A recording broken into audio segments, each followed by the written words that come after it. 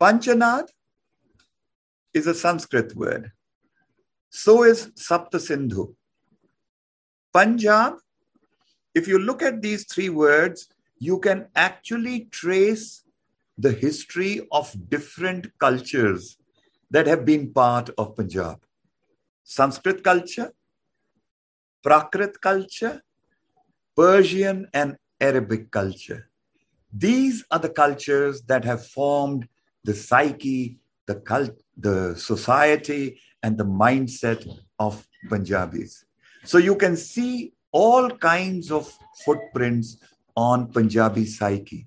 So Nath Jogis have been there. They also have a very rich repertoire of poetry, but it seems to have been pushed away almost in the same manner in which Vedic past has been pushed away, footprints of Ramayana have been pushed away. The very important mention of Mahabharata is not really made because we are trying to construct history of Punjabi society and culture in a particular way because it suits us and it fits into our ideological pattern.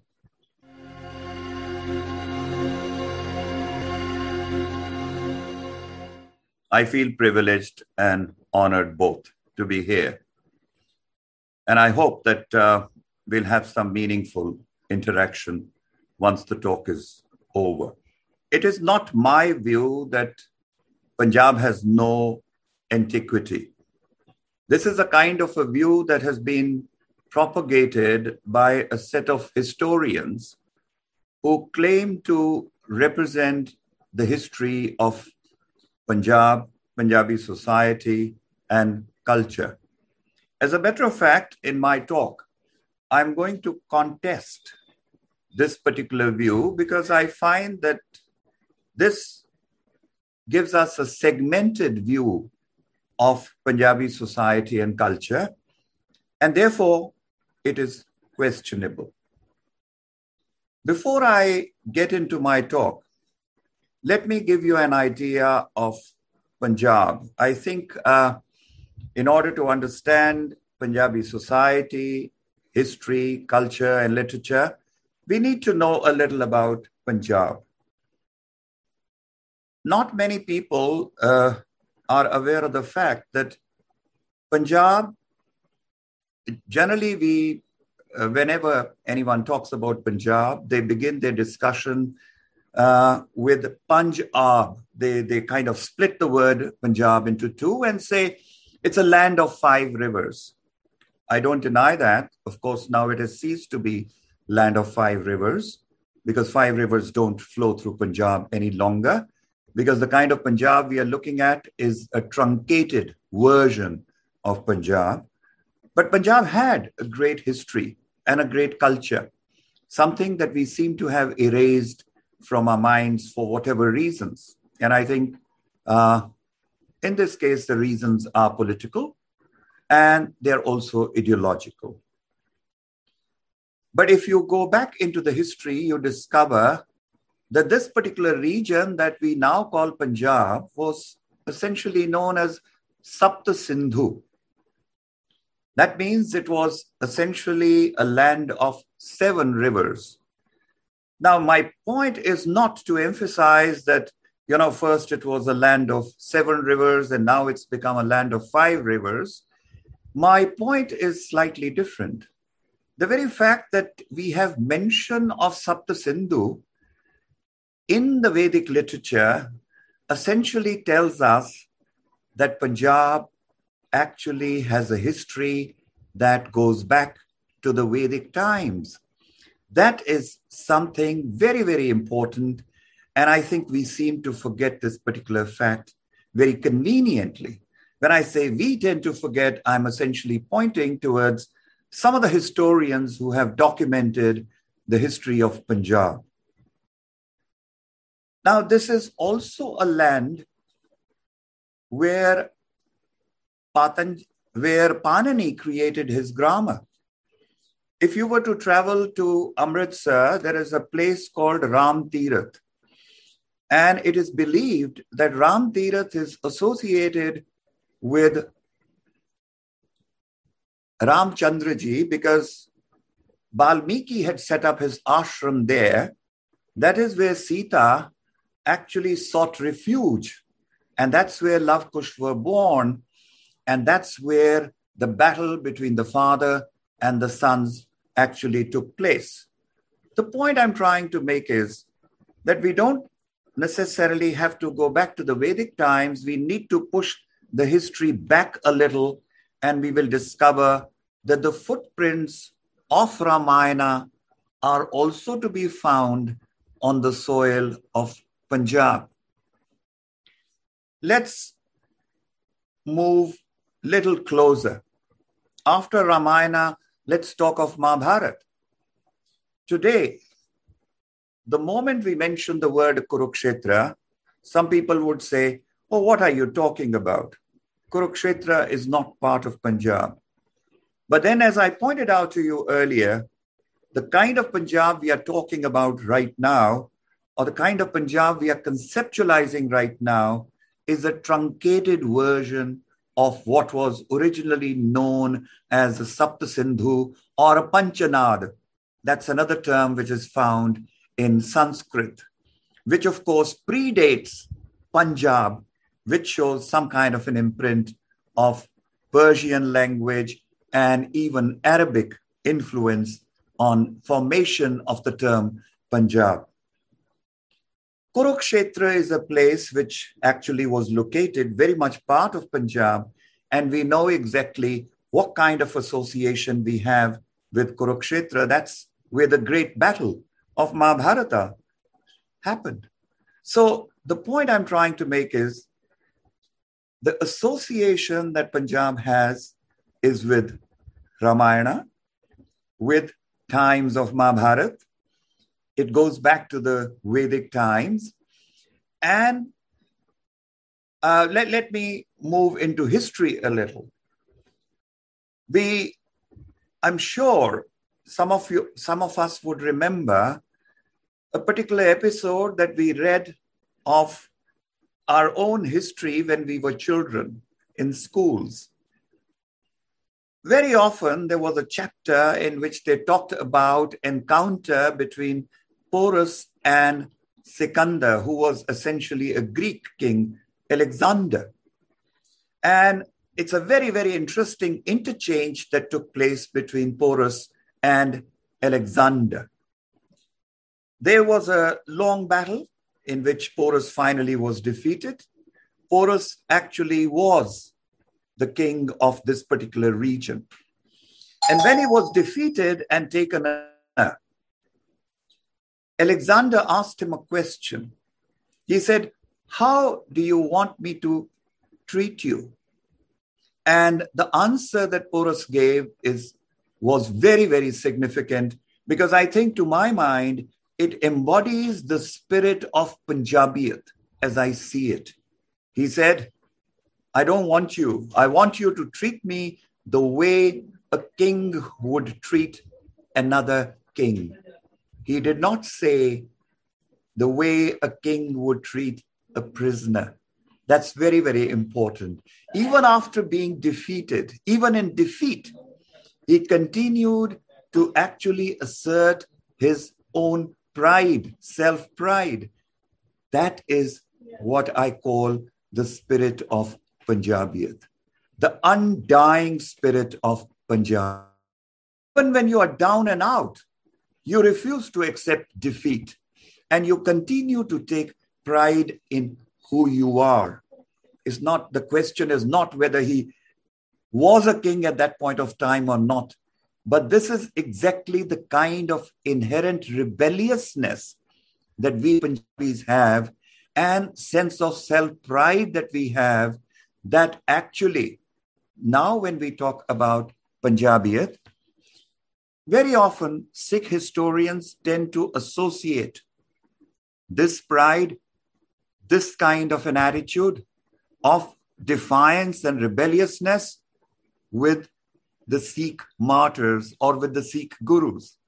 The point I'm trying to make is that this Punjabiyat was always present in the land, in the soil, in the Vedic times, and even thereafter. So there is nothing new about it. Now, let me come to the real question that we are talking about. How did this whole problem start? Why did some set of historians feel the need to actually cut themselves off from ancient history? You know, it's very strange.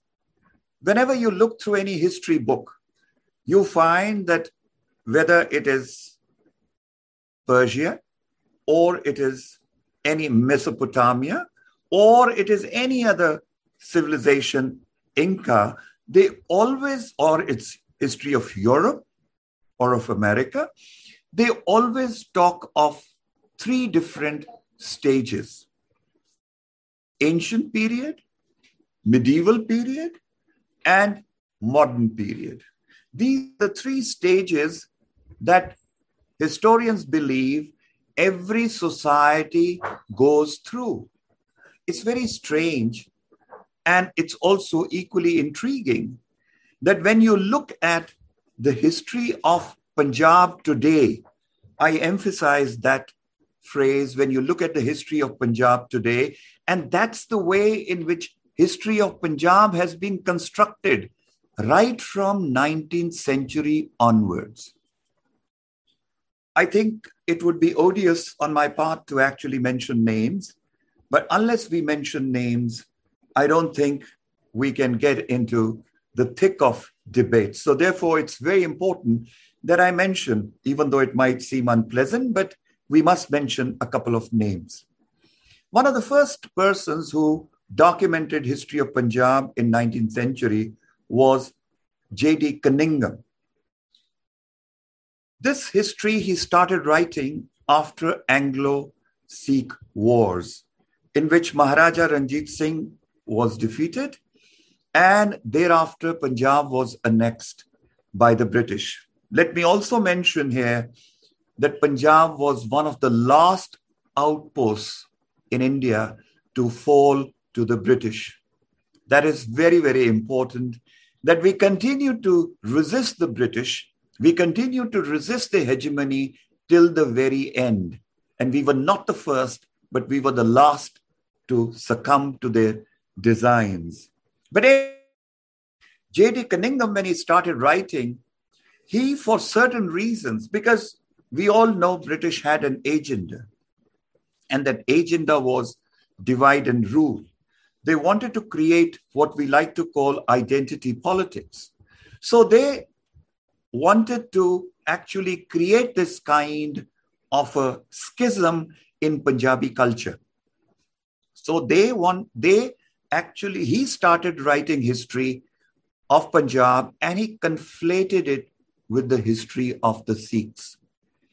That is exactly the kind of trend which was started by the British, that has continued even in post-independence India, which is very unfortunate.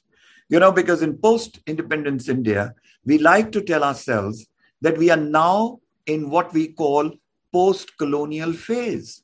And post-colonial phase is all about questioning some of the assumptions, some of the ideological complications that were there in the construction of our history. But I think we have not actually questioned the colonial understanding of Punjabi society and culture.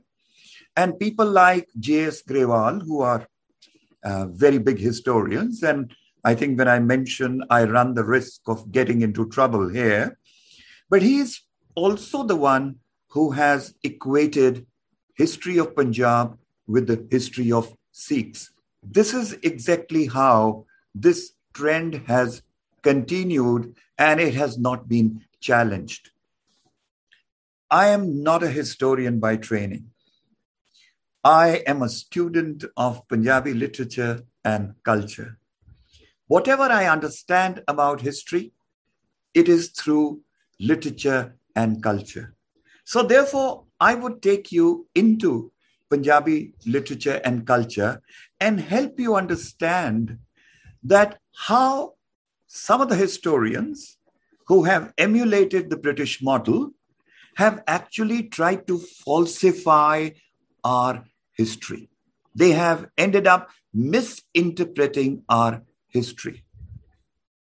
I take you back to the word that I used, the phrase that I used in the beginning, Sapta Sindhu. Reflect on it a little. You use the other word Panchanad. You even reflect on the word Punjab. Now, most of the people would say it means land of 7 rivers, land of 5 rivers, land of whatever. My contention is we often miss out, and that's where I think literature helps us. We often miss out on the metaphorical significance of Sapta Sindhu or Panchanad or Punjab. Along with the literal meaning that is often assigned to these terms, I think there is another meaning that these terms carry, and that is Punjab is a land of multiple cultures. We rarely ever see it as a land of multiple cultures and multiple languages.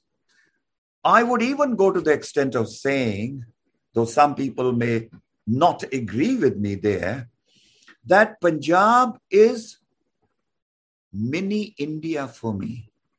If India is a multilingual and a multicultural society or culture, so is Punjab. And there are historical reasons for it, my dear friends. How, over a period of time, Punjab actually absorbed, assimilated all kinds of cultures. That's where we'll be able to understand how Punjabi society has been shaped and formed over a period of time. Let me mention one very simple fact to you. Punjab, as we all understand, is like a sentry, is like a security guard outside your society. Punjab has been guarding your borders all along. We have faced invasions from outside. We have faced marauders from outside. We have faced all kinds of aggressions from outside. As a result, all the foreigners, before they entered into any other part of India, they first came to Punjab. That in itself will tell you why Punjabis are so liberal and open-minded. Because historically, we have always thrown our gates open to all kinds of foreigners. Sometimes we were forced to do it, and sometimes we did it willingly, and we did it with open arms. Now, this kind of claim might seem tendentious to some, but I would try and corroborate it with some kind of historical references as well, which are to be found in Punjabi literature and culture. If I have to talk about one of the dominant forms of Punjabi literature, of course, Punjabi literature is very rich, and all kinds of literary forms are to be found in Punjabi literature. One would have an extended discussion on that. But if I have to talk about the dominant strain or dominant impulse in Punjabi literature, then it is that of Sufism. All of you understand what Sufism is. I don't think I need to explain that. I mentioned earlier, all kinds of invaders came. Why is it that Punjabi population did not embrace Islam in its militant form, despite the fact that most of the Mughals, they came through Punjab? It is only because much before they could start invading us, we had already started embracing philosophy of Islam in its more moderate, liberal, and open form, and that is Sufism. Sufism is non-clerical. Sufism is liberal form. Some people, when they look into the history of Sufism, they say that Sufism is one kind of philosophy which has had some kind of interaction with Greeks. It has influence of Neoplatonism. Some people say it has also had interaction with Vedantic thought. And some people say it is the liberal side of Islam. I'm not getting into this question of how you would like to view Sufism, but I would simply like to emphasize this fact that Sufism represents a kind of a confluence of different traditions. And I mentioned a little earlier that our land is a land of multiple cultures. One small thing before we go further, Panchanath is a Sanskrit word. So is Saptasindhu. Punjab, if you look at these three words, you can actually trace the history of different cultures that have been part of Punjab. Sanskrit culture, Prakrit culture, Persian and Arabic culture. These are the cultures that have formed the psyche, the society, and the mindset of Punjabis. So you can see all kinds of footprints on Punjabi psyche. And these are some of the footprints that I've tried to mention. Now let me go back to 12th century. In 12th century, when we look through the history of Punjabi literature, we come across one name which is very popular, that of Baba Farid. Baba Farid is generally acclaimed as one of the early practitioners of Punjabi poetry. If we are tracing the beginnings of Punjabi literature or poetry, we trace the beginnings back to Baba Farid. But very often when we are doing that, and this is a kind of a view which has been promoted, and I'm with this view, I'm not opposing it. Because Baba Farid for me is someone who embodies what I like to call syncretic culture, culture of fusion. Baba Farid is not into identity politics. Baba Farid is not trying to build barriers. He's not trying to create walls. And that in itself will tell you, because he followed a certain kind of philosophy, that's why his ideas, his ideology, his philosophy found such an easy route straight to the hearts of the people. They embraced it. They owned him up as one of their own. But before that, generally when we are trying to look at this history, and Baba Farid starts somewhere in 12th century. But does it mean that we had no poetry before that? We did have. But that was available to us not so much in Punjabi, but Apabhransha or Prakrit and Apabhransha combination. And the poetry that I'm referring to is the poetry of the Nath Yogis. That poetry seems to have been forgotten. That poetry seems to have been pushed out in a way, because some people are busy constructing their history in a certain way. They want to give some kind of an edge to the historical perspective. They want to bend it for their own purposes. You know, the way it has happened in case of Indian history too.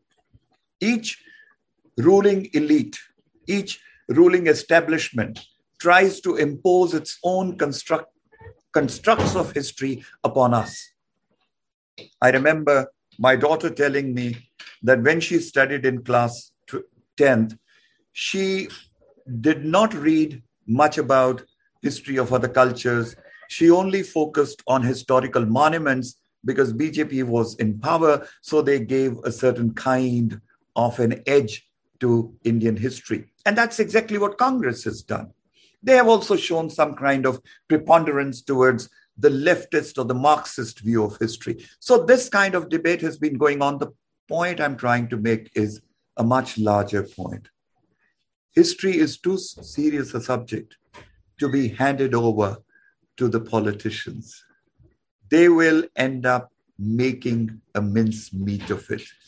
And I think it's the duty of intellectuals, our thinkers, our philosophers, our academicians to actually reclaim history from the politicians and understand it in the way in which it ought to be understood. Our commitment should not be to any political ideology. Our commitment should be to the subject of history. Anyway, that was more of a digression I got into. We move further. So Nath Jogis have been there. They also have a very rich repertoire of poetry, but it seems to have been pushed away almost in the same manner in which Vedic past has been pushed away, footprints of Ramayana have been pushed away. The very important mention of Mahabharata is not really made because we are trying to construct history of Punjabi society and culture in a particular way because it suits us and it fits into our ideological pattern. Coming back to Baba Farid. Baba Farid represents to me, as I said earlier, some kind of syncretic culture where he's writing in a Multani dialect. And that Multani dialect today is recognized as one of the earliest forms of dialect in Punjabi. So if you ask me, his language is Punjabi. His philosophy is an amalgamation of Vedic philosophy and the best that is available in Islam.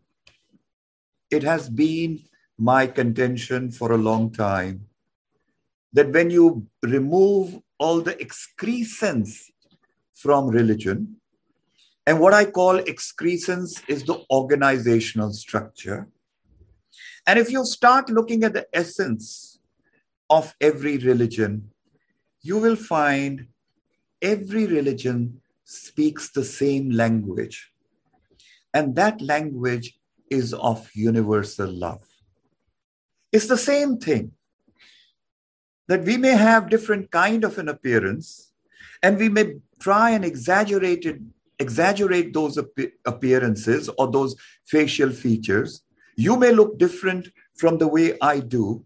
I may wear a different kind of a dress, but all this does not take away from the fact that these differences exist at a very superficial level.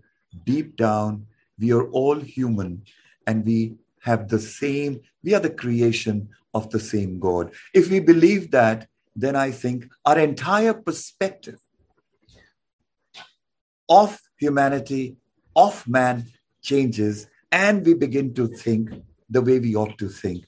Probably that's the kind of viewpoint I'm trying to propagate here. Anyway, let's move further into history.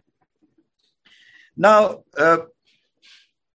for good 200 years after Baba Farid,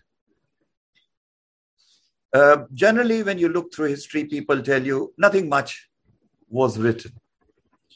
But if you probe deeper, you discover particular kind of poetry was popular in that particular period, from 12th century to 15th century. There is a phase of 300 years where literary forms have not really been documented. They are lying scattered through history. But there are different forms that were available in that period. I'm trying to draw your attention towards heroic poetry, which in Punjabi is called Vara. So we had a tradition of Vara, which means heroic poetry. Poetry which actually represented collective life. life of the community, which actually gave an occasion. Let us remember from 12th century to 15th century, we did not make much of creative or literary progress because we were constantly under an assault. We were under an attack. And we were too weak to resist those assaults. But then in 15th century came a voice, which became a very strident voice, which became a very articulate voice, and which became a voice of Punjabiyat all over again after Baba Farid. I am talking of Guru Nanak Dev Ji. Very often we think of Guru Nanak Dev Ji as someone who is one of the first gurus of the Sikhs. I'm not denying that. He was certainly the first guru of the Sikhs. But he did not, let us remember, lay down the foundation of the Khalsa. That is something which was done by Guru Gobind Singh Ji much later. The point I'm trying to make here is, we often think of Guru Nanak Dev Ji as a mystic poet. He was a mystic poet. I don't deny that. He did his own spiritual practice. But the point I wish to emphasize here is, his spiritual practices were very eclectic in nature. And to my mind, there has not been a more secular guru of the Sikhs ever. He was the most secular of all the Sikh gurus because he had dialogue with Nath Jogis, he had dialogue with some of the Islamic fundamentalists, he had dialogue with saints, and he had dialogue with poets across the land. We all know Guru Nanak Dev Ji traveled very extensively. He was a kind of a peripatetic philosopher who continued to travel. And there is a book also that has come out which actually traces the journey of Nanak through different parts of India and even South Asia. So, to my mind, Guru Nanak Dev Ji is not to be seen only as a Sikh guru. He was a man whose philosophy was more eclectic in nature because he tried to imbibe the best of Islam, of Hinduism, of Vedanta, and who also created something of his own. I would like to think of him as a radical thinker, not someone who was simply trying to imbibe influences. People who only imbibe influences don't become great. They can be good followers, but they cannot be good leaders. And Guru Nanak Dev Ji certainly was a great leader, not just a good leader. And his strength lay in eclecticism. Another little observation about Guru Nanak Dev Ji. And that is something which I'm going to say about Guru Granth Sahib also. Something which our Sikh brothers sometimes choose to forget for a certain reasons. Guru Nanak Dev Ji wrote mystic poetry, but his poetry was also steeped in his own times. It was located in his own times. When Babur attacks Punjab, Guru Nanak Dev Ji is the first one to raise his voice against Babur. Paap di barat le Kabulon aaya, taya. Oh, Guru Nanak Dev Ji pehle gal us di kar dene. That he's come with his sinful barat. Sinful barat is his army. That he's come with these nefarious designs actually to overpower us and to defeat us. So the point I'm trying to make is that he was a secular poet and he was also a non-conformist. We have a very strong tradition of non-conformism in Punjabi literature. One of the things that is often said about Punjabis is, "Ek kise di mande nahi." ਕਿਸੇ ਨੂੰ ਸਿਆਣਦੇ ਨਹੀਂ. They think they are an authority unto themselves. There are historical reasons for it. We have been non-conformists because we were always in opposition to every conceivable form of authority. We became non-hegemonic only because we have been opposing other people all along. Historically, we had to fight them, we had to oppose them, and we had to sometimes even register our protest against them. So this non-conformism, this self-pride, and this glory in oneself, this inherent rebelliousness, these are some of the features of Punjabi culture and history. From Guru Nanak Dev Ji, the point I wish to emphasize before I move on is, whether you're talking of Baba Farid, or you're talking of the Bani of the Gurus, or you're talking of Guru Granth Sahib, the same spirit of dialogue among different religions continues to manifest itself through our literary and cultural tradition. Now, I was going to share some observations about Guru Granth Sahib. Look at the structure of Guru Granth Sahib. Guru Granth Sahib is not only accommodated the Bani of the Gurus. Therefore, it is wrong to say that this is the cultural legacy of the Sikhs. It has Bani of Kabir in it. It has Bani of Baba Farid in it. It has Bani of Namdev in it. All kinds of saints, poets, and minstrels, they find their voice in Shri Guru Granth Sahib Ji. What does it really mean? I think in Indian context, if we have to trace the history of secularism, and this I say with a degree of responsibility, we don't have to go far. We can trace the beginnings of secularism in Shri Guru Granth Sahib, because there is no other scripture which is as secular. Darbar Sahib has 4 doors. That means it opens itself up in 4 directions and to all Varanas. I'm not talking of the kind of situation we have today where people have started constructing Gurudwaras for Ramgadiyas, separately for Ravidasiyas, and then for other communities. Today we have divided Sikhism along communitarian lines, but that is a deviance. That is a departure from the way in which our gurus essentially taught us. That is a departure, very malicious departure from the way in which our gurus essentially conceived this idea of egalitarianism. I think if you have to learn something about egalitarianism, you should go back to Shri Guru Granth Sahib.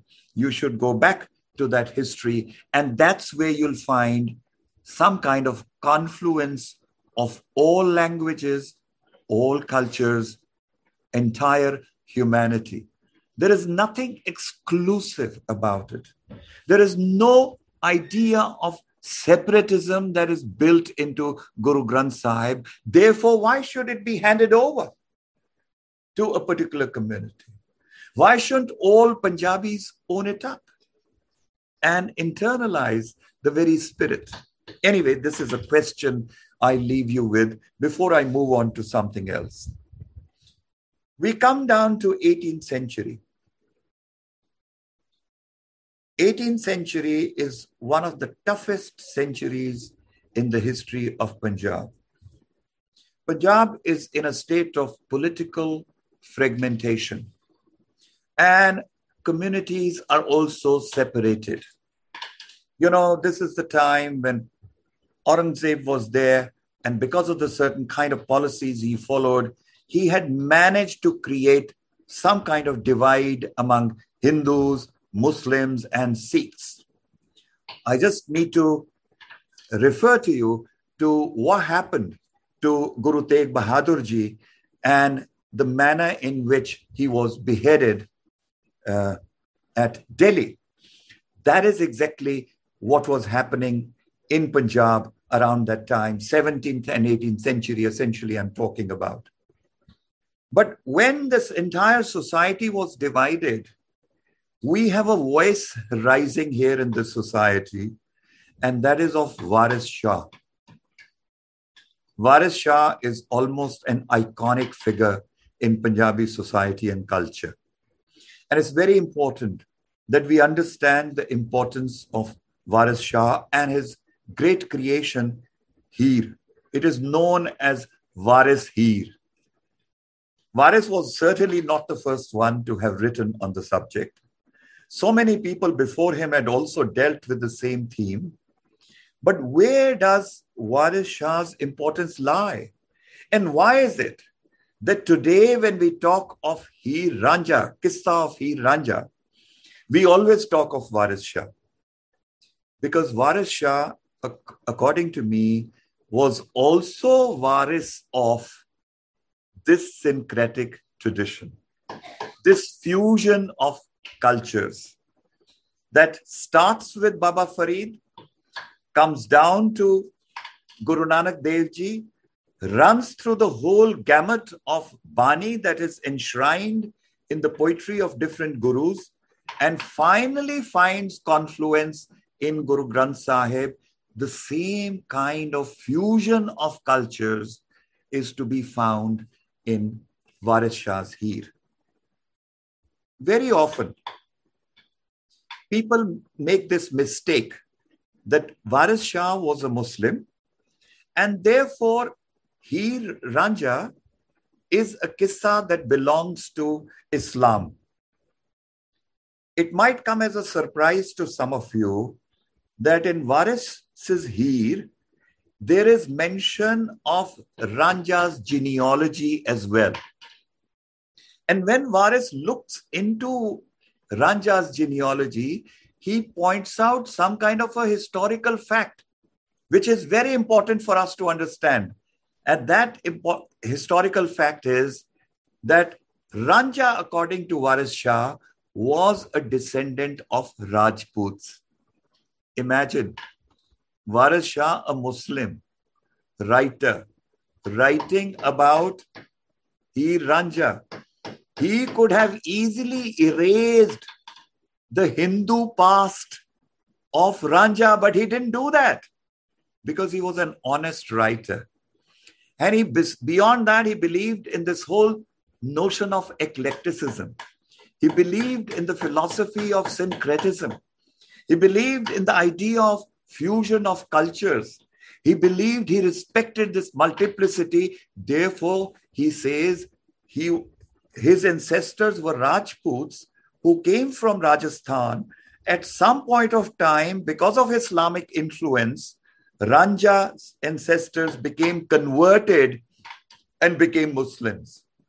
Now tell me, in today's times, would any creative writer, if he belongs to a particular religion, would he ever dare to take this kind of a risk? He wouldn't do that.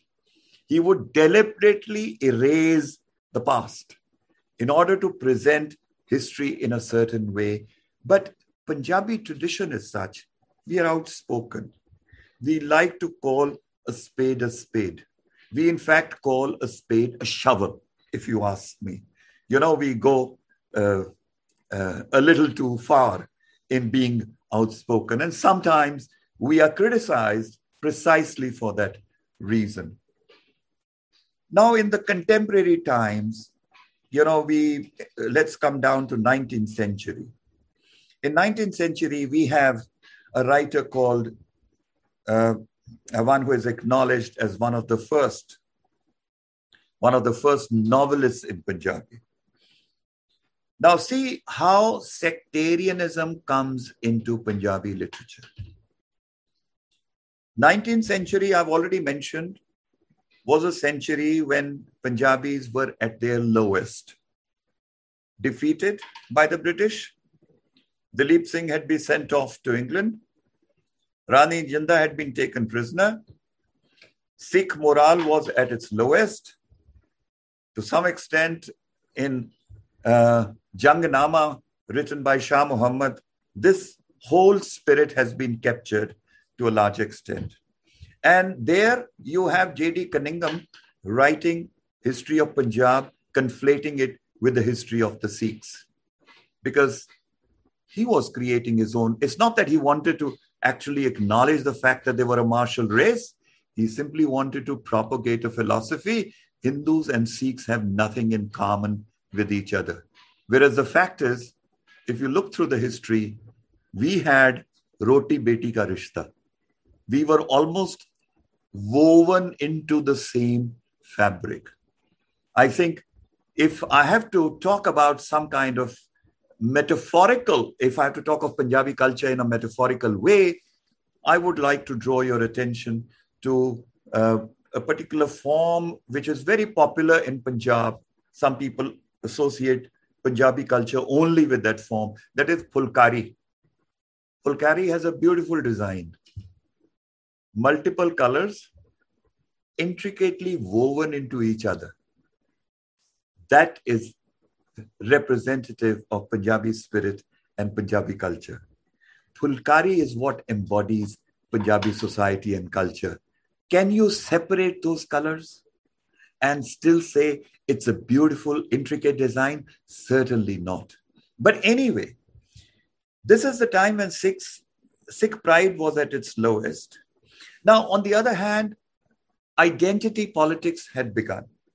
Identity politics began in a very strange way, started through the efforts of the British, but then when they went in for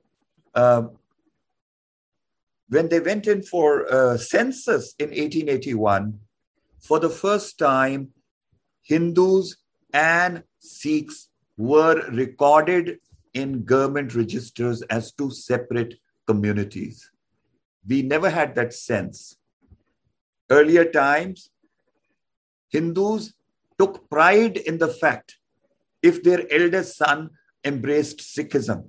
But now the British conducted the census in such a way that they separated these two communities, which were the dominant communities in Punjab. It was carried further through movements like Arya Samaj, which happened in Punjab, and also Singh Sabha movement. Anyway, I will not go into the intricacies of history, just restrict myself to Bhai Veer Singh. Bhai Veer Singh, if we have to understand Bhai Veer Singh, and we have to understand why he deviated from the syncretic culture, why he did not talk about the culture of fusion, it is only because he was under the influence of Singh Sabha movement. It was almost imperative for Sikhs to assert their own identity. That's when identity politics began. And that is reflected to a large extent in the kind of novels he's written.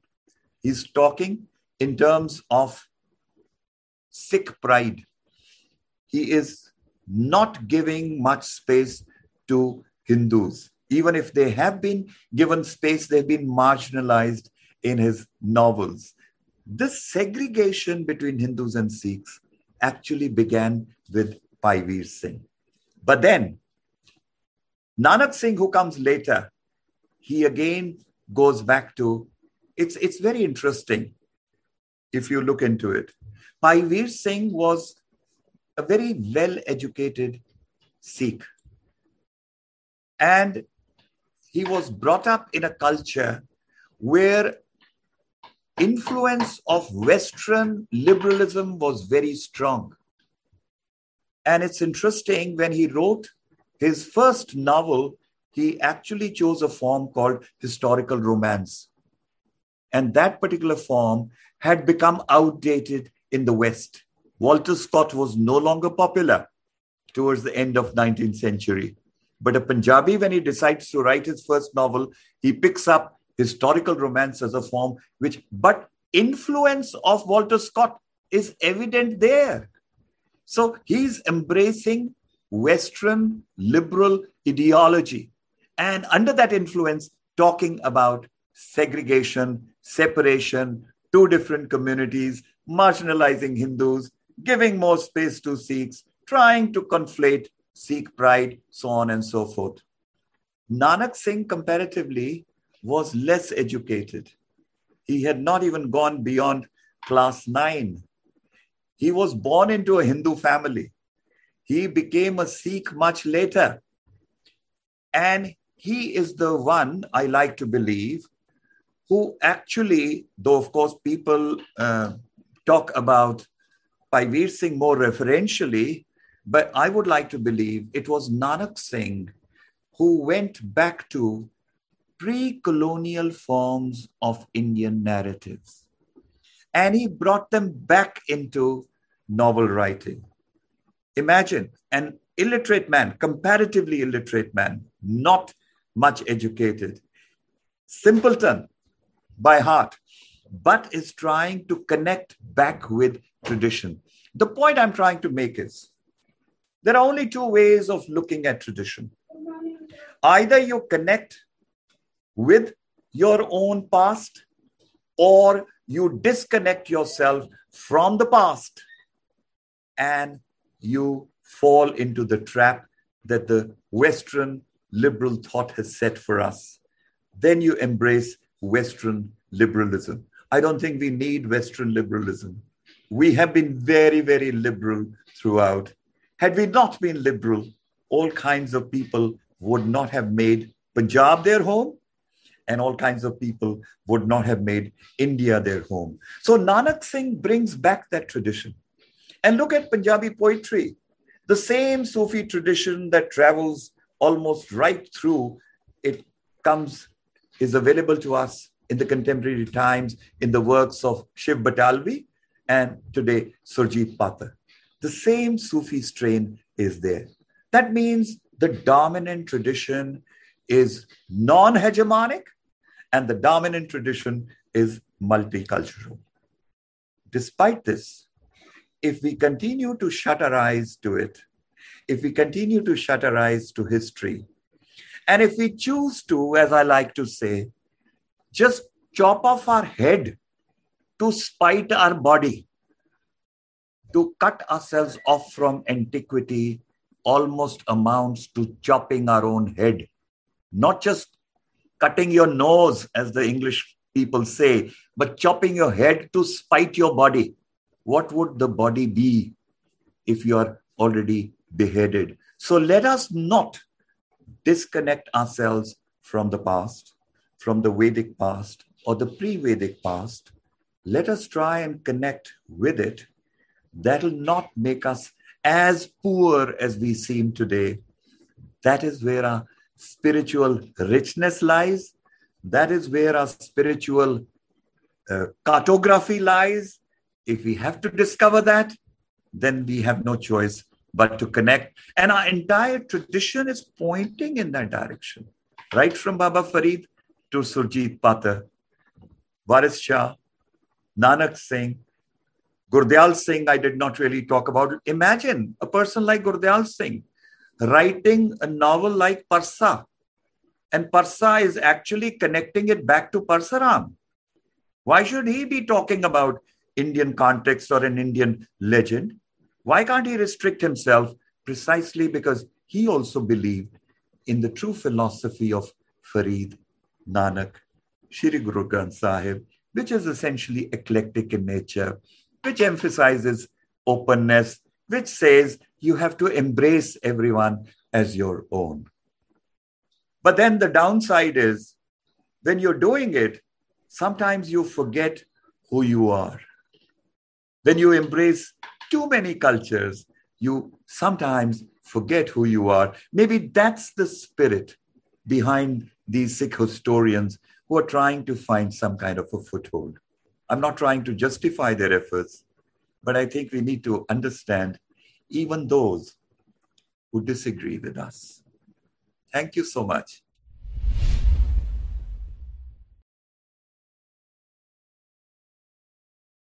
We are talking about the identity. I am a Punjabi Brahmin, and a majority of people I meet outside Punjab don't know. They ask me that you're a Brahmin, a Sharma, but you're a Punjabi, no?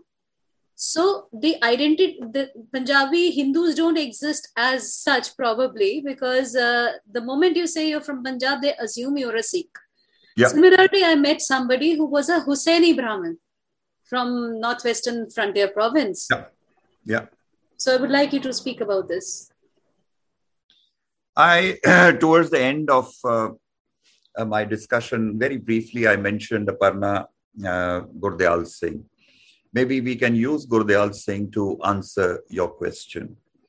And I think even in my presentation, I hinted towards it, though I did not elaborate on it because such was the nature of presentation.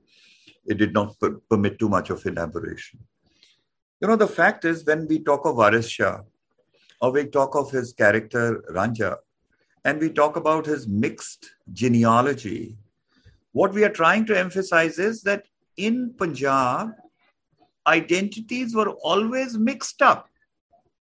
You know, you can't separate a Hindu from a Sikh, you can't separate a Sikh from a Muslim, or you can't separate a Hindu from a Muslim, because we have, because of long historical contact, we are almost woven into each other like Pulkari.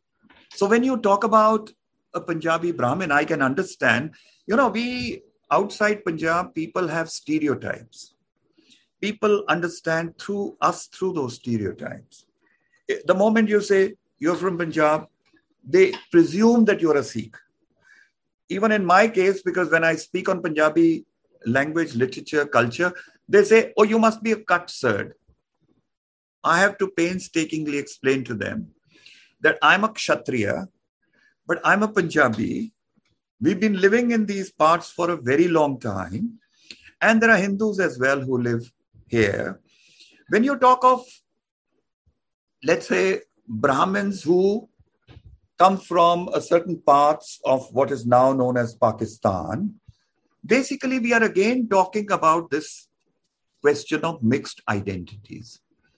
You know, there are, let me tell you again, there are Sindhus among Sikhs, there are Sindhus among Muslims, there are Sandhus among Sikhs, there are Sandhus among Muslims, there are Grewals among Muslims, there are Ranas among Muslims. So the idea is, where do you draw the line? Such has been our past. We have had intermarriages, we've had cultural contact, we have been together. At ground level, my dear friend, there is no separation. People love each other. If you have a Muslim neighbor, I'm sure you would like to sit with her, sup with her, and you will have no problems. But the problem begins, when does it begin? When someone tells you that Muslims have historically assaulted you and assaulted our women, so you should not sup with them. Now, your neighbor doesn't create any problem, but some ideology somewhere creates problem. But there again, we use history in a very selective manner. We talk of marauders, we talk of invaders, but we don't talk of Baba Farid. We don't talk of Guru Nanak. We don't talk of Waris Shah. We don't talk of Gurdyal Singh or Nanak Singh. They are the people who actually are the cultural messengers and the cultural ambassadors. They are the ones who truly represent our culture. We need to look at our history or ourselves through their prism, not through a politician's prism, not through a prism of some historian who has a jaundiced eye or who looks at history through a jaundiced eye. You get my point? Now, because you talked about Brahmins to begin with, I'll give you a very interesting take from Gurdyal Singh's Parsa. You know, Parsa, as I pointed out to you, connects back to Parshuram. He's using that mythology. And what he's trying to say is, in a way, it's very interesting because he's going back to the distant past. And he says, if you have to understand Sikh psyche, go back to Parshuram and you'll know what he did. And you will know, he declared war against all Kshatriyas. He was a Brahmin. In this, Parsaram or Parsa is also a Brahmin by caste.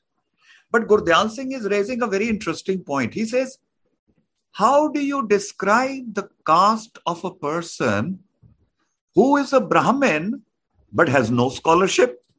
Because Parsa has not been to school. He's not even been educated. And who has worked all his life on the land, who has been in the vocation of a Jat. So you have a Jat Brahmin. Can you deny that? That is the reality. So I am a Kshatriya by caste maybe, but I'm a Brahmin by profession. You may be a Brahmin by caste and you might be engaged in doing work in the multinational, and you may be earning money. You may be a Baniya then. So the intermixing of castes has taken place historically. We are in a state of denial. We don't want to look at it that way because it suits us not to look at it that way. That's the only way we can create schism and misunderstandings among people. We need to resist that politics. We need to resist that ideology. Yeah. Namaste, Rana ji. Thank you for taking me back to Punjab. And like Aparna said, I'm a Punjabi Baniya. And I'm also asked this question time and again, oh, but you are not a Sardar. So I answered it in my own way. But for your talk, I want to add a couple of things that I know of, and not as much as you. But you said Punjab, Punjab comes from Persian. But the word Ab comes from Apah, which is a Sanskrit word for water. So it's essentially going back to Sanskrit roots saying Panch Apaha, which becomes Punjab. So it's not really Persia. It may have come back via Persia. So Apaha remains pretty much a Sanskrit origin word, which I very lately discovered. All through my schooling and growing up, I was also saying Punjab. Second, you mentioned about one a particular author, I'm forgetting the name, who mentioned Waris Shah, the one who mentioned the lineage of Ranjha in Heer Ranjha. Let me tell you, I now live in Goa, and I'm of course reading a lot about Goa. And this is also a place which have been converted. All the Christians here were essentially Hindus and Hindu Brahmins mostly. And they all know their lineage, Brahmins and Kshatriyas. And I'll quote one example. I read the memoirs of the fashion designer Wendell Rodrigues. And the first thing that he mentions is that his lineage. And he says, I'm a Rajput from, or Kshatriya from such and such village. My such and such generation converted. And now I'm a Christian, of course, because somebody in my lineage decided to convert.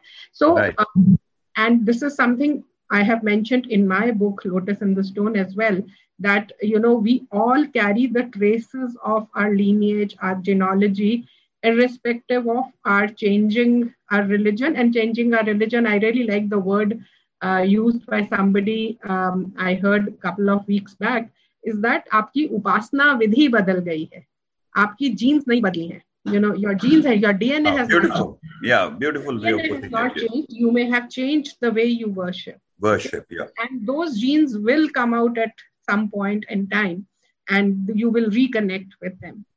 And the third thing that I want to ask you, and the reason I joined this conversation, was that what I'm really looking for is that what you spoke about today is also pretty much medieval ages, not really the ancient past. You mentioned Ram Tirth in Amritsar. But if we really look at it today, the physical landscape of Punjab, whatever Punjab that is left, including Punjab and Haryana, and maybe bit parts of Himachal, the ancient culture does not exist at all. Punjab was a kshetra which had a lot of ancient Devi temples. I know there is one at Jalandhar, there is one at Kurukshetra, there is one in Jind. Himachal, of course, has preserved some of them. And there is nobody who's researching them. There is nobody who's documenting them, which means we are almost on the verge of losing them. There's no attempt. I recently got an article by a guest author who wrote about the temples in Sangrur, and I've lived there as a kid, and I was stunned to realize there is a Rajarajeshwari temple there, and a lot of such things, So is there somebody, so my question essentially is, do you know of anybody who's documenting the ancient past of Punjab? I think before I respond to that, I would just make one little observation to kind of reinforce whatever you have said. The very fact that, as I mentioned, there are footprints on the soil and footprints of all kinds. So in the same manner, there are footprints on our genes as well. So all identities are mixed up, as you rightly pointed out, citing the case of that famous fashion designer. I forget his name. So this is Indian reality. We today are trying to segregate communities, separating them, creating walls. But the real Indic reality, as someone pointed out, I like the phrase Indic reality, is that it's all mixed up. And you cannot segregate us, because once you look through the prism of history, you'll find that somewhere, my great-grandmother's niece may have married your great-grandfather's nephew.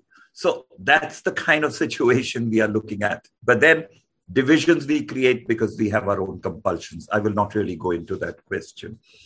You mentioned some of the temples that have been found. I would mention, Anuradhaji, very close to Chandigarh, there is a place called Sanghol. And it is in ruins, actually. But I visited that place and I saw for myself there is beautiful Buddhist monastery which lies underground. But unfortunately, it's in a state of gross neglect. People are not looking at it. They are not even willing to maintain it. Now, the point I made at some point is, in Punjab, what has happened is, because so many cultures came. I mentioned Vedic past because I didn't have much time to elaborate on that. You can talk about Jaina past. You can talk about Buddhist past.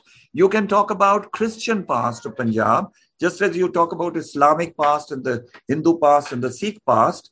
So the point is, because we were open to all kinds of influences, as a result, we've reached a stage of saturation and we feel as if we have no cultural identity of our own, almost in a state of cultural vacuum, let me put it that way.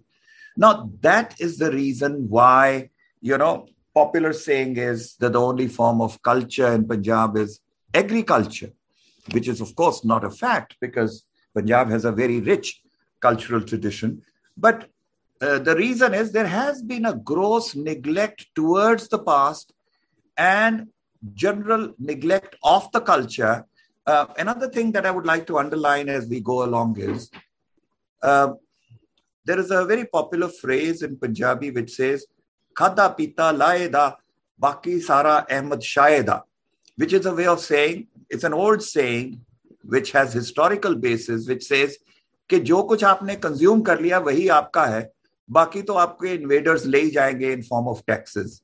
So the idea is that you have to have that kind of a hedonistic Epicurean philosophy, because आज है कल नहीं है, कोई आएगा आपको खदेड़ जाएगा, किल कर जाएगा. So खाओ पियो और मौज करो, ये philosophy Punjabis की बन गई. That is how they moved away from their cultural past. And I think that is reflected in a way when we try and kind of safely hide antiquity or ancient period and say, okay, fine, we go as far as our memory serves us. We go back to the medieval period. I did not start that. I basically started with the ancient period, but because I wanted to establish another thesis, and that was that we have a syncretic tradition. So I wanted to look through that syncretic tradition. That's why I was not able to give much space to antiquity and ancient past. But I'm sure it makes for a much more extended discussion. Today we are seeing that we have disconnecting from our culture, our history, our practices. So is there example of any such thing in history?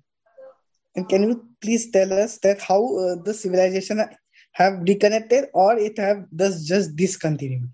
Well, I think, Divyansh, this has been the main thrust of what I was speaking about. You know, when I talk about Baba Farid and I talk about interaction between moderate Islam and Vedantic thought, or I talk about interaction between Sufi thought and Neoplatonism, I am essentially talking about the way in which different cultures have had a very living dialogue with each other. You know, something which is missing today. And when I talk of Guru Nanak Dev Ji, again, I'm emphasizing the same point. When I spoke of Waris Shah, I was deliberately trying to, I did not talk of it as a tragic kissa or a love story of Heer Ranja. I drew your attention to Ranja's past, the manner in which Waris Shah talks about it, where he's more interested in looking into his genealogy and is pointing out this fact that, look, I am a Muslim, I'm writing about him, but let me give you authentic idea of his past. So you have a more authentic history available in cultural resources than you have in the actual historical documents. That was the point I was trying to make. Nanak Singh, he goes back to the pre-colonial narrative practices. Pre-colonial narrative practices emphasized oral tradition. When you read Nanak Singh's novel, my dear friend, you get a sense that you're not reading a text. You are listening to a story being recited. Just as your grandmother used to sit when you were a little child and she would recite a story to you at night, in the same manner, you have the narrator telling your story inside the novel. Now, that's something very, very modern, but that is pre-modern because you're going back to the oral tradition. So there are examples of all kinds that one can look through where people are talking about the manner in which you can connect with your past. Tell me one thing.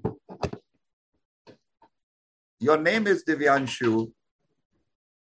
Is that sufficient to introduce you? Someone will also ask you, who are your parents? We need complete introduction. Now, fine, you can say that I don't get along with parents, but can you deny that they are not my parents?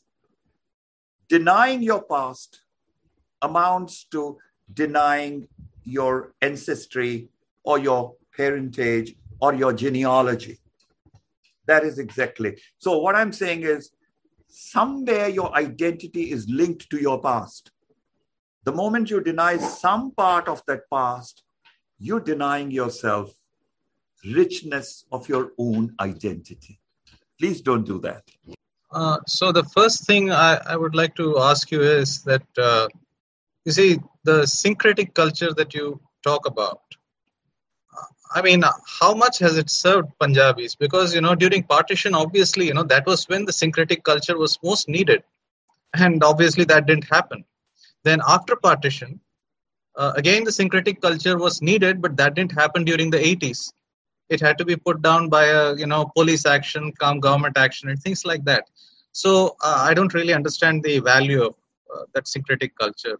I mean, as a living culture and a living movement within the Punjabi society. And secondly, I say this with utmost care because I'm not a Punjabi. I can't feel Punjabi anyway. So the other part is that I never thought I would do this, but I'm forced to defend the British historian on Sangam Talks. Because John Davy Cunningham might have written something, yes, but we have been independent. At least the Indian half of Punjab has been having free speech and has been fairly independent. But why is it that the narrative has actually, from a seedling, it has become a tree? The narrative, the seedling that they sowed has become a tree, and there are no British around to, prod you and give you incentives to do that. So can you please explain these two things before going on to other things? Sure. Sir, if I could add on my question to that, he's talking about the British, how the British wrote history. I am talking about how the British set our curriculum, how come we are still researching Shakespeare and feminism studies and not other writers in English, brown writers and, Indian writers in English? Thank you, Dr. Ramakrishnan, for asking two very penetrating questions and making very penetrating observations. But I think it's very interesting to me when I was listening to you that in your second question, you have in fact answered your first question. Your first question was that why is it that despite the fact that we have a syncretic tradition in Punjabi culture, why is it that it fails us every time we need it the most, whether we are talking of 1947 or we are talking of 1980s, or even before that, we are talking of Naxalite movement, so on and so forth.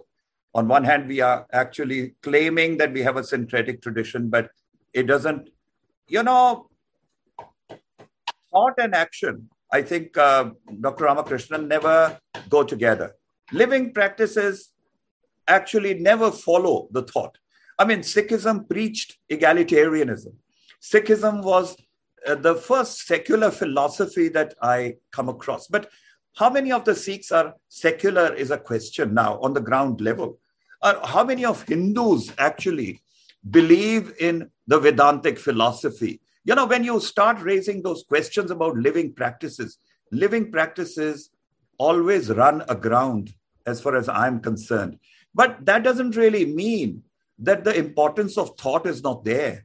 I mean, I think for us thinkers, it's very important that we actually privilege thought which is not for segregation, which is not for separatism, but which actually brings people together, binds them together. That's one way of looking at it. Coming to the specifics of history writing, let me tell you, yes, as I mentioned, and you also corroborated, Cunningham wrote history of Punjab in a certain way. There was an ideology behind it. He had an agenda, fine. But I also mentioned very briefly that separation of communities in Punjab did not start, sir, in 1947.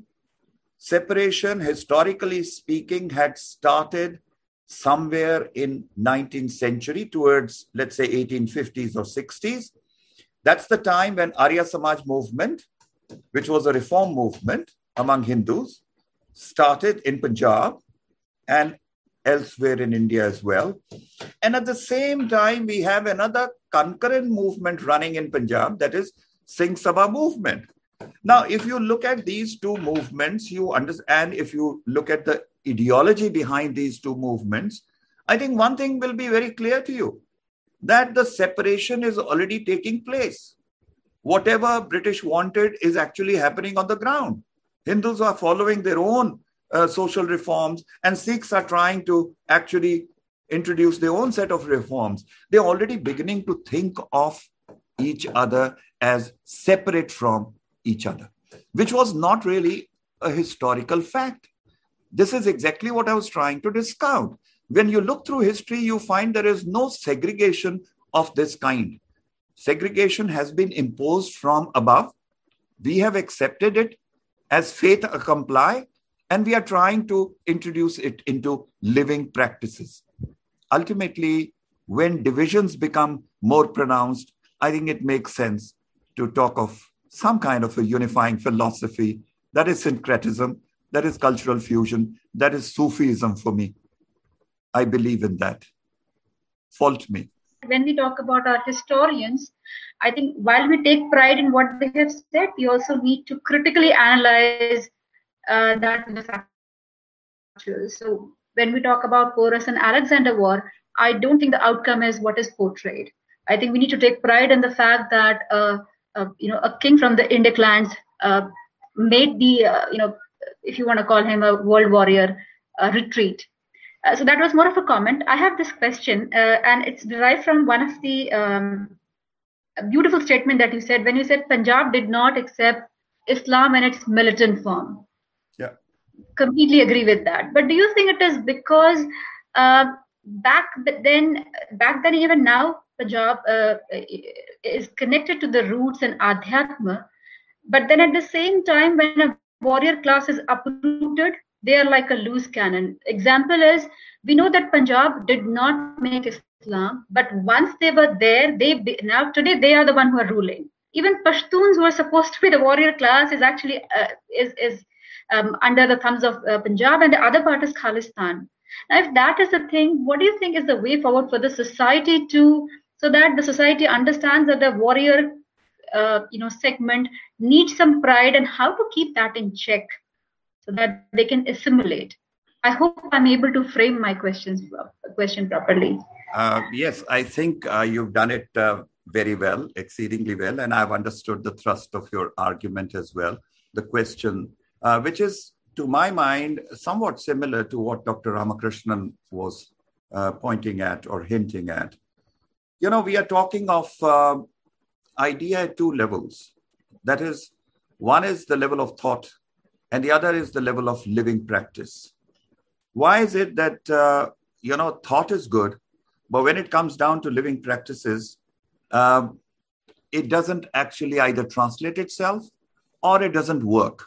We are also concerned about its unworkability, so to say, at the ground level. All that is there. But then, when I would go back to it, when the sense that history gives us is, to my mind, number one, why is it that we turn to history? Where does the importance of history essentially lie? Or when is it that we need to turn to history? I think we need to turn to history the most when we are facing some kind of crisis in the present. Now, if things have gone wrong in 47, things have gone wrong in 84, things are still going wrong, we are going separate ways, Hindus and Sikhs, identity politics, which is not our creation. As I pointed out to you earlier also in course of presentation, Hindus and Sikhs have no problem at the ground level. They're good neighbors and they love each other. But the problem is when someone, politician, gets up and gives a speech and he says that you have to worry about your Sikh identity, and some Hindu guru comes and he says, no, you have to worry about Hindu identity, and Punjab has a past which you are refusing to look at, or a Sikh says that no, our past begins in the medieval age, so we have nothing to do with you, so on and so forth. Or when they try and destroy that fine fabric which actually is woven on the basis of this everydayness that we have. So everydayness does not really create any problem, but the problem is created at the hegemonic level, at the dominant level, at the level of the ruling establishment, if you allow me to say that. They are the ones who create trouble. But then the problem begins when our scholars also begin to fit into the design of the ruling establishment. When I do not maintain my independent view and I begin to think the way ruling establishment wants me to think. And when do I do that? I do that when I want my personal gains. You see that it's very simple game. Independent thinker is the one who is actually giving clear picture to the politician. Look, who's showing up a mirror. But another kind of thinker is the one who is towing the line. What kind of thinkers do we have in a country today? People who are more than willing to toe the line.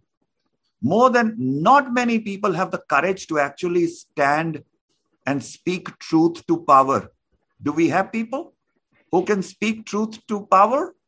No. That's why history is being torn to shreds. That's why our living practices are in total confusion. And that's why people don't know which way to go. That's the problem. Somewhere, I think we, the thinkers, have failed our own people, not politicians. I don't ever point fingers at anyone else. I am the kind of person who would like to believe that we have to look within and see where we have gone wrong. And we have gone terribly wrong somewhere down the line. Sir, you mentioned that in essence, all the religions, again, the question is similar to an argument against your syncretic culture. Sure.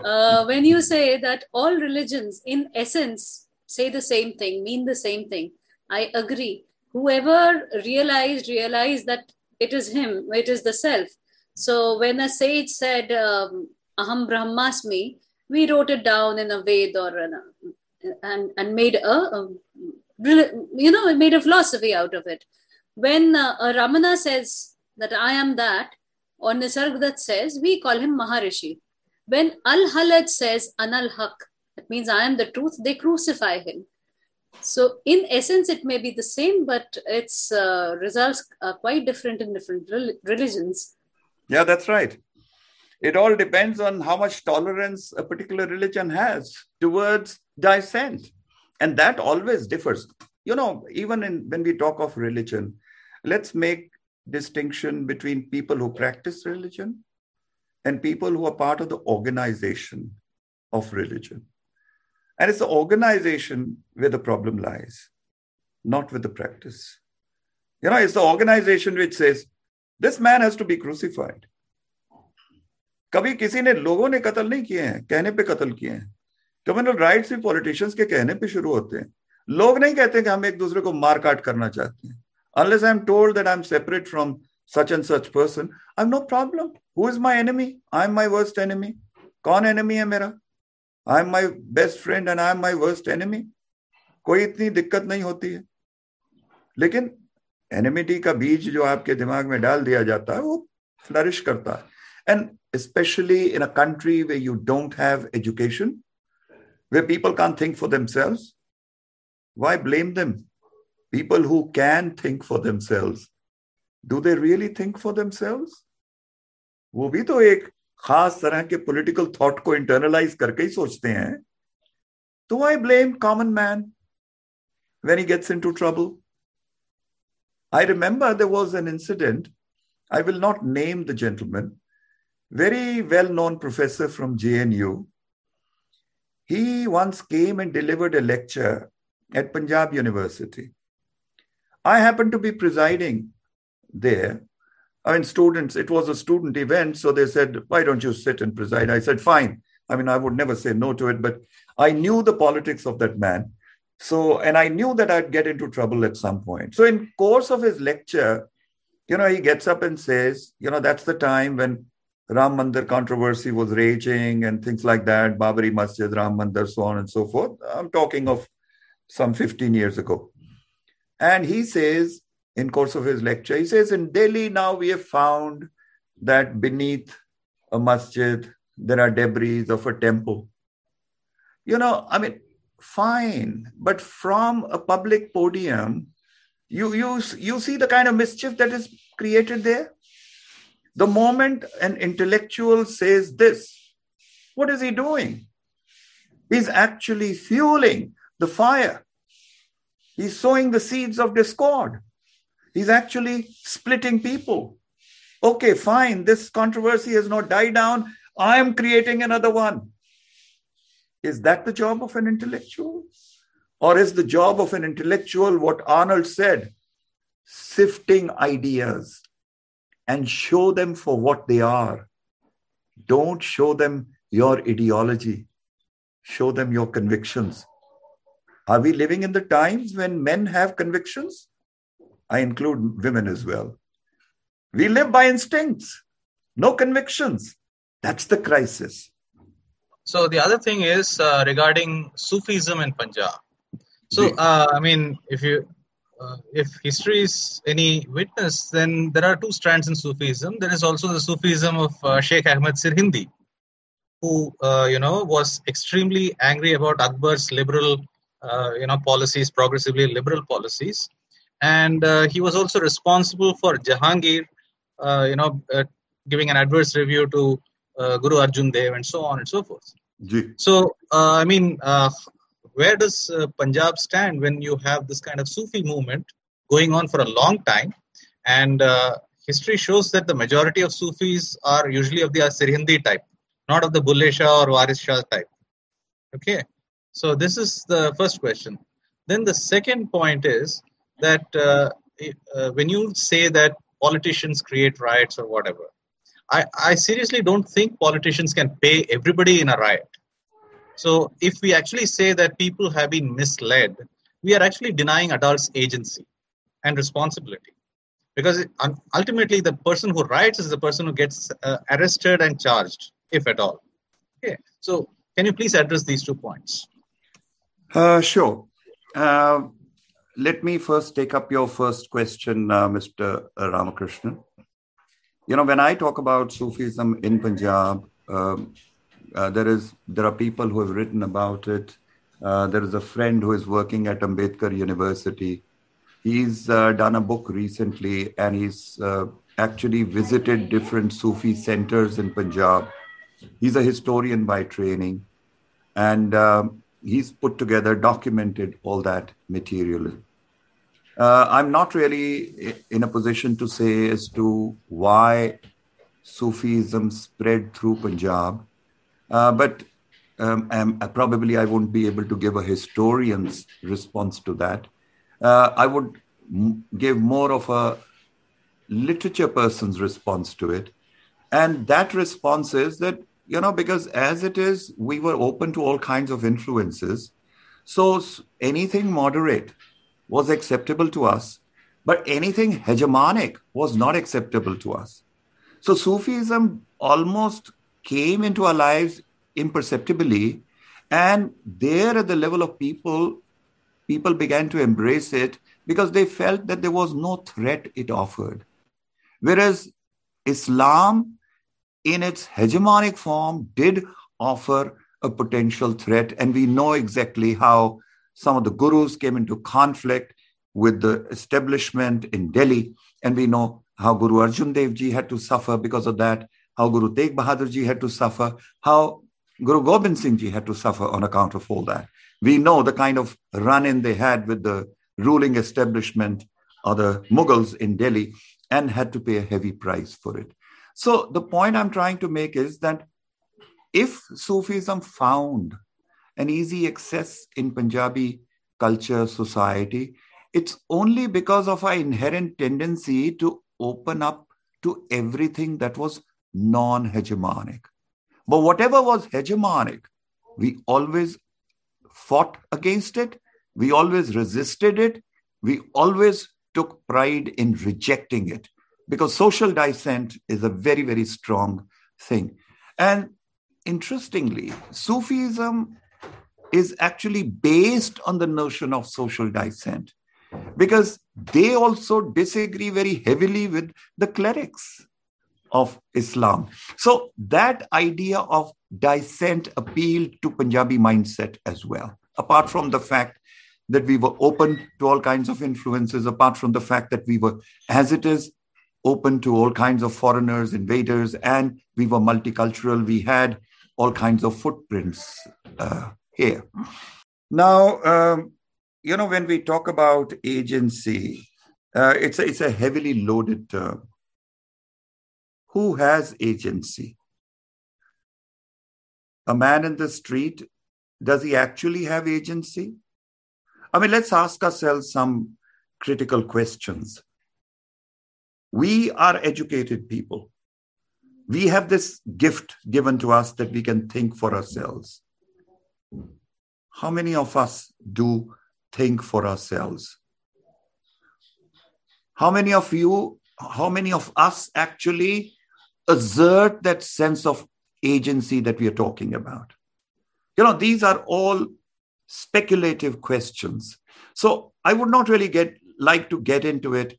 Why is it that a person, despite the fact that he has agency, is not able to actually assert that agency? Is a very, very large question. There are a number of factors for it. We are led by self-interest. We are led by greed. We are led by petty interests. And in short, we like to be led.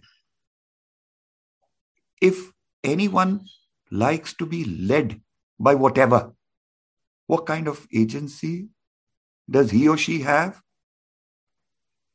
It's only by resisting influences that we can exercise a sense of agency. I'm South Indian and I've lived in Delhi now for about 10 years.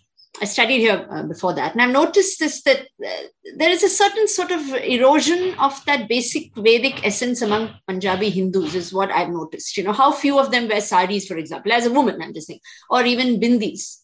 And apparently I'm told that once upon a time, Sikh women used to wear bindis. That was a part of them. But now how many do? On a day-to-day level, when you notice these things, you see that there is a certain erosion. There is a huge Devi cult, for sure. What you said is true. Ancient people. So that's why the Navratras are important and everything. And yet there is no desire to go back to cultural roots that were way before Sikhism, way before any of the Sufism and everything that you're speaking about. I had read an article a few years ago, which talked about how certain Vedic texts have also been composed in Punjab. And as surprising as it sounds to many of us who are used to looking at, or thinking of Punjabi in a certain way, they have actually been composed there in perhaps what is now in Pakistan, where we had holy our rishis, our sages. So that is the past which I feel needs to sort of, be invoked more. And why do you think that hasn't happened? What is the reason? Was it that it was too much syncretism that sort of wiped it out, or the desire to just survive because of the whole Muslim onslaught, which was severe in Punjab? So what do you think, sir, on this? What can be done to bring it back if you feel that it needs to be brought back also? Thank you. Okay. Dipanjali ji, in a way, towards the end of your comment or question, you have answered the question itself, is the way I would like to put it. Because when you say that, is it not because of too many influences, too many cultures coming together in Punjab? Is that not the reason why Punjabis have lost this sense of culture? To some extent, in a limited way, one could say, yes, that is one of the reasons. When you have too much on your plate, you don't know what to pick up on. In a way, you can say that I like everything. In a way, you can say that I reject everything. In a way, you can say that I pick on everything a little, and that's it. I'm happy with it. Now, one of the accusations, which in fact, it is the hint towards that is available in your question as well. One of the charges that is leveled against Punjabis is their superficial attitude towards culture. That comes in when we look at, let's say, a typical South Indian who practices his culture. Because the way in which Indian culture, the Vedic culture, has been preserved in South India, it has not happened in Punjab. And let me also say, it could not have possibly happened in Punjab. The way you have kept the tradition of music alive, the way in which you have kept the tradition of Sanskrit lyrics alive, the dance forms are there. Everything in our context has changed. And let us also understand that apart from the fact that we were, and will remain for a long time an agrarian society. One of the reasons why farmers are protesting on the borders of Delhi is because we are worried about the reforms. We feel that these reforms are going to do more harm than good. That is precisely the reason why we are protesting. But anyway, leaving that aside, I think it's important to understand that there are two aspects to culture. One is what appears on the surface, and the other is the core element.